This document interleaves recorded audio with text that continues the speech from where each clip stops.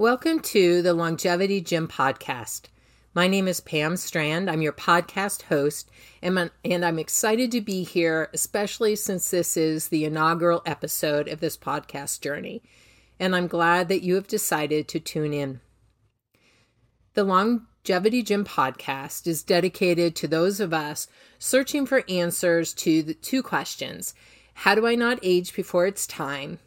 And how do I bring more strength, health, and resilience into my middle years? This journey began 20 years ago for me, both personally and professionally, when I finally listened to that inner voice telling me there was more to life than being tired and stressed out. At age 44, I left my consulting career to get into the best shape of my life and to learn how to help others do the same. I became a personal trainer with a deep belief that we can get healthier, stronger, and better as we age. And in this podcast, I want to share what I have learned along the way. Since this is the first episode of the Longevity Gym Podcast, it seems fitting to begin this journey with an episode exploring what longevity is, what it means, and most importantly, what it means to you. A couple of important notes as we move through this conversation. What I share with you today in this episode is not medical advice. It's not diagnosis or treatment or any substitute of medical diagnosis or treatment. Rather, it's information about how we can support or better support our body systems in a way that creates more strength, health, and resilience. So let's get started. Longevity is the combination of lifespan and health span. In other words, how many years you live and how many of those years are disease-free. I recently heard someone refer to this as adding years to life and adding life to years, which is a very apt description of what we're after with longevity. To me, longevity is about staying power. It's about remaining capable physically, mentally, emotionally, and able to live our lives, to live our good life. The goal of longevity is twofold. It's answering that question of how do we not age before it's time, which means slowing down, even reversing the biological aging process. And then it's answering how do you best fill your years with more health, strength, and resilience, so not only does your body thrive, but you thrive as well. When I learned about the field of longevity, I had a lot of eureka moments. It felt like this was the missing piece in answering that question of what to do to not age before it's time. And I know that's a significant question for many of us, myself included. The field or the eureka moment also validated the quest to have and maintain an able body and brain as we get older, so we don't miss out on the life we desire to live. This field of longevity also, and the tools and research it's producing, also gave or gives a clear path based on science of what to do and how to do it, making the journey simpler, more focused, and enabling. And I think that last point, enabling, is so important because longevity is providing the tools for us to take charge. Of course, the question remains for each of us, will we step up to be a leader in this area of our lives? The other reason I'm excited about longevity is that it encourages a productive conversation about aging. In longevity, aging is not a dirty word, especially being middle-aged. There's nothing wrong with it. There's no stigma to it. It's just a fact. It's a piece of data about ourselves. And biological aging is simply a natural process, and one that we have tremendous control over if we understand what is happening in our bodies and understand how we can directly influence the process with fitness and lifestyle. Science is showing that 75% of slowing aging, or not aging before its time, comes from lifestyle and fitness choices. If you're wondering why longevity seems to have come out of nowhere, I believe it's because of the quality of recent research and the fact that research is showing or is looking at aging and disease from a different perspective. It's looking at what would happen if we added health as we aged, rather than only directing our efforts to managing sickness and illness as we get older. A group of researchers published a study in 2021 that calculated the benefit of slowing aging. They found that a slowdown in aging that increases life expectancy of everyone in the U.S. by 1 year is worth $38 trillion.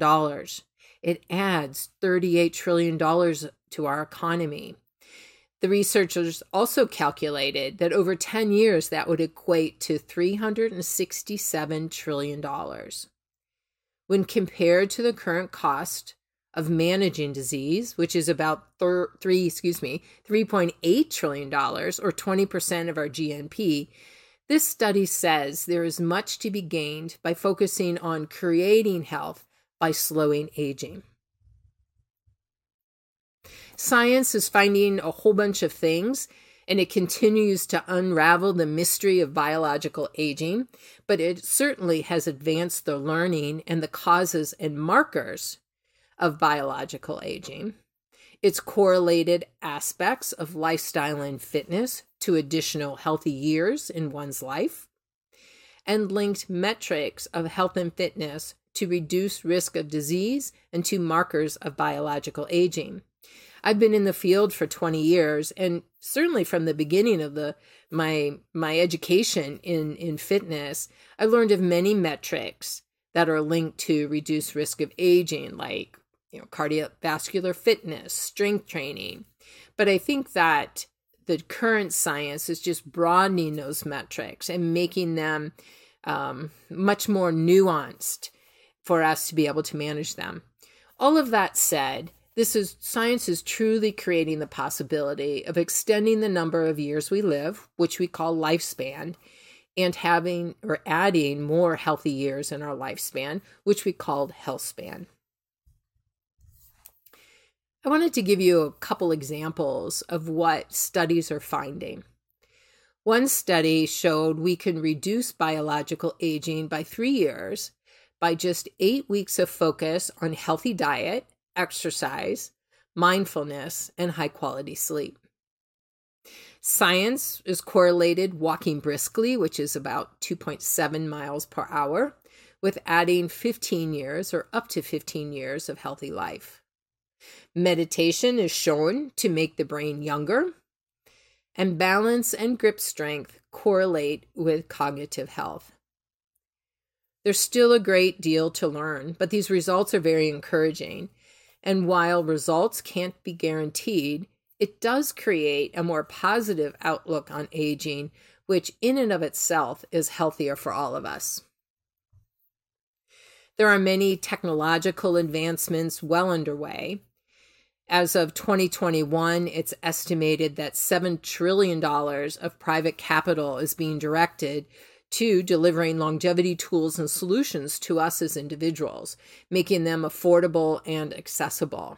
For example, technology has developed wearable technology, the Fitbits, the iWatches, the Garmin devices, the Oura rings, that measure and track biometrics or metrics about our biology, which are related to aging and longevity.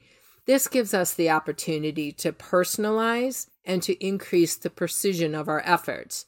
Knowledge is definitely power. And with the tools that the longevity industry is developing for us, we have the opportunity to be more knowledgeable about our bodies, therefore more powerful to make positive changes. Here are some interesting and important statistics. Science is showing the potential to live to 120 or 150 years before the body loses complete resilience. And resilience meaning the ability of our body internally to adapt to changes and changes and challenges. It's interesting to me, I would say the vast majority of people interrupt me when I begin to share that finding, it's 100, 120, 150 years we could live, they're like, no way. There's no way I want to live that long. And that makes me curious. Why is that? What is it about our thoughts and beliefs and whatever internal biases we have about aging that causes us not to think we want to live as long as possible? And it's up to us as individuals to figure that out for ourselves. But what do you think of that number? What do you think about the possibility of living to 120, 150 years? Why does that sound appealing to you? Or maybe why doesn't it? I think it's helpful to uncover what we believe about aging so that we can make the process as most successful for us as possible. Aging is characterized by a chronic low-grade inflammation. Experts have coined it as inflammaging, which is caused by damage and chronic systemic stress in the body.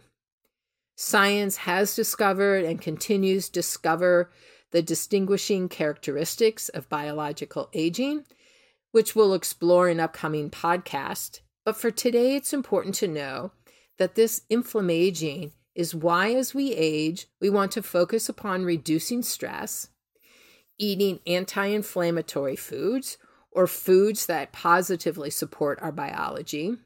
It's why we want to make sure we're moving and exercising in order to support our cells, and why we want to make sure we're improving the quality of our sleep if that's an issue for us. Here's something that's interesting. Aging accelerates at the age of 35. That tells me longevity is not an old person's game. I think this is one of the most important statistics to know. For the sooner we begin to design our lifestyles to slow or reverse the aging process, the better off we can be. Aging definitely brings the risk of chronic disease. 45% of people in the U.S. have one or more chronic disease. 78% of those 55 plus have at least one chronic disease. And from 65 on, the risk of having chronic disease doubles. So biological aging is a factor.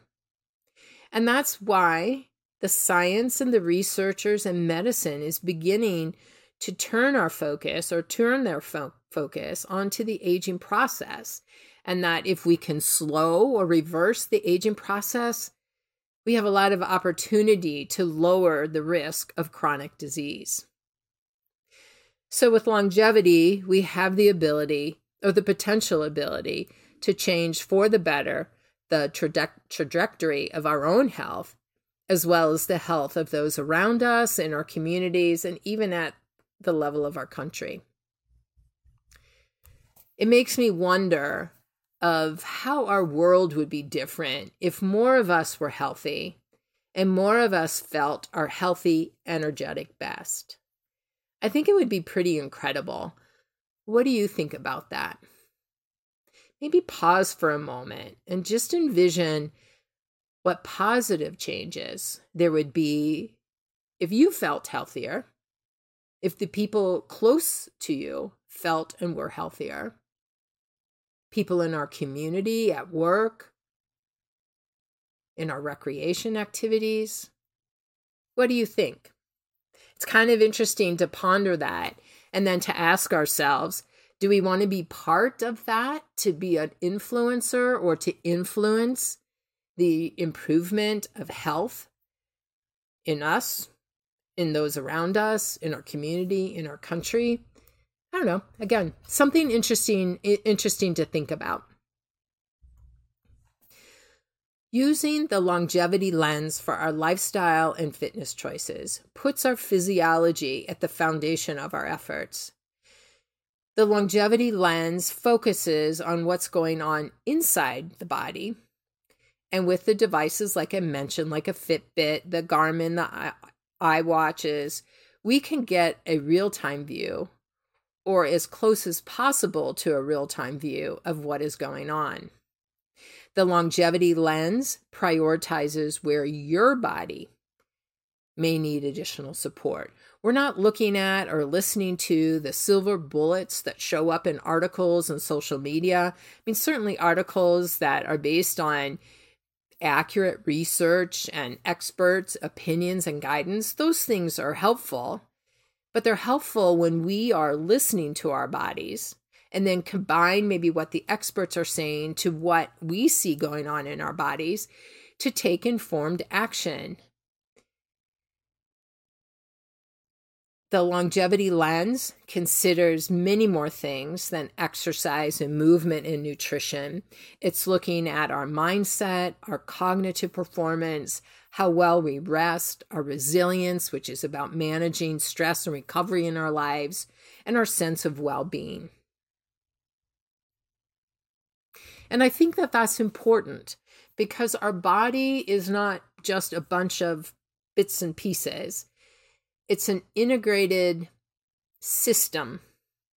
And if we look more broadly at how we can raise the performance of that system, we'll be better off. Longevity gives us, I believe, the opportunity to be in this game for the long haul and not rushing to get somewhere fast. Life is a game where you don't want to be rushing to the finish line. At least I believe that. And living a longevity lifestyle is about being in it for the long haul and making the best choices, however small and big, we can each day to improve our body's physiology. There's many exciting opportunities to improve our health and well-being, and the longevity field and industries are just giving us new and powerful tools to be successful in this journey. I'm very optimistic, and I feel like I have the ability not only to make a bigger impact on my own body and my own strength and health and resilience, but that I could be more helpful to others as they try to or they work to create a successful fitness journey. I want to leave you with a couple of thoughts on what it might look like to bring the longevity lens into your fitness and lifestyle choices. As I mentioned, there are broadly 4 areas of longevity to look at: the vitality of the mind, the capacity of our bodies, the resilience of the resilience of our systems, and the pursuit of well-being. So the first category, the vitality of mind, this is about exploring how beliefs, thoughts, perceptions, and even our cognitive function shape our experiences with aging, health, and well-being. Where the mind goes, the body will follow. This is one of my favorite quotes. I think it's a great quote with a great deal of truth in it. Science is showing that our mindset and our thoughts, beliefs, and perceptions affect our physiology for the better or worse. The key question for us to answer: where do my thoughts and beliefs and perceptions serve me well on this journey, and where do they not? If they help me, how can I emphasize them to make my journey more successful? If they don't serve me well, where can I shift my thinking to create more effective action? The capacity of the body is the second broad category of longevity.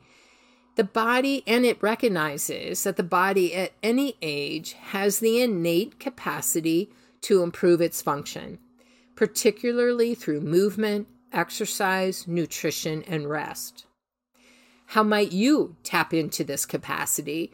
By making even a small change in your everyday life, whether that is moving a little bit more, taking walks more often, maybe adding a healthy food to your diet as opposed to thinking about what you need to take or eliminate from your diet. Taking time, making time to rest and rejuvenate physically, mentally, and emotionally. The third category, the resilience of your systems. This area is about supporting the body's natural ability to respond to the demands of life and to return to its essential balanced state, its steady state, where it thrives so you can too. life can certainly disrupt and distort this natural ability of the body, especially if you have had a great deal of stress over your lifespan. It's managing the interplay of stress and recovery, or the return to that balanced state, that leads to the resilience that gives us sustained power in our life. A good first step is becoming aware when you and your body are under stress, so that you can take quick action to alleviate it. And here's a hint for you: stress is more than what you worry about. Emotional stress is only one form of stress. Stress comes in many different forms. It's also physical. The heavy demands of exercise, aches and pains, poor posture, eating processed foods, illness and disease are examples of physical stress. Stress can also be environmental. Unhealthy levels of noise, poor air quality, water quality. It comes in the form of relational stress, mental overload, even existential stress, a feeling of lack of meaning and purpose in life. Another important step in building resilience in your systems, or supporting your body's ability to be resilient, is to intentionally manage recovery. As we get older, our bodies likely need some extra support to return to steady state efficiently and effectively. This may mean taking more frequent brain breaks during the day when you're intensely focusing on something. It could be lessening the mental and emotional load of your activities, getting more high-quality sleep, upping the nutritional quality of your diet, or taking a break from intense physical activity and replacing it with gentle restorative movement. And finally, the pursuit of well-being. It's the fourth category of longevity. This area is all about living your good life. Two skills that research is linking to a greater sense of well-being are awareness and insight. Simply put, awareness is the ability to see objectively what is happening in the moment without your opinions and critiques distorting that view. An insight comes from the curiosity of what you see and experience and whether that works for you or not. This combination of awareness and insight helps us direct our energy to resolving what doesn't work for us and moves us towards what uniquely is meaningful and worthwhile to us as individuals. A good question here, if you feel yourself frustrated or when something isn't working: how can I be curious rather than furious? So that's a wrap. I hope you've enjoyed this podcast episode and learned at least one thing you feel will help you become stronger, healthier, and more resilient. If you want to make sure you don't miss an episode, I invite you to sign up for my newsletter, where I will let you know when each episode is posted, along with sharing other information about my work and upcoming offerings. I put a sign-up form in the show notes, or you can email me at pam@strandfitnessonline.com and ask to be put on my email list. I hope you will tune into my next episode, where I explore how we can support the health of our cells and genes and slow biological aging. Until next time, here's to filling your middle years with more health, strength, and resilience.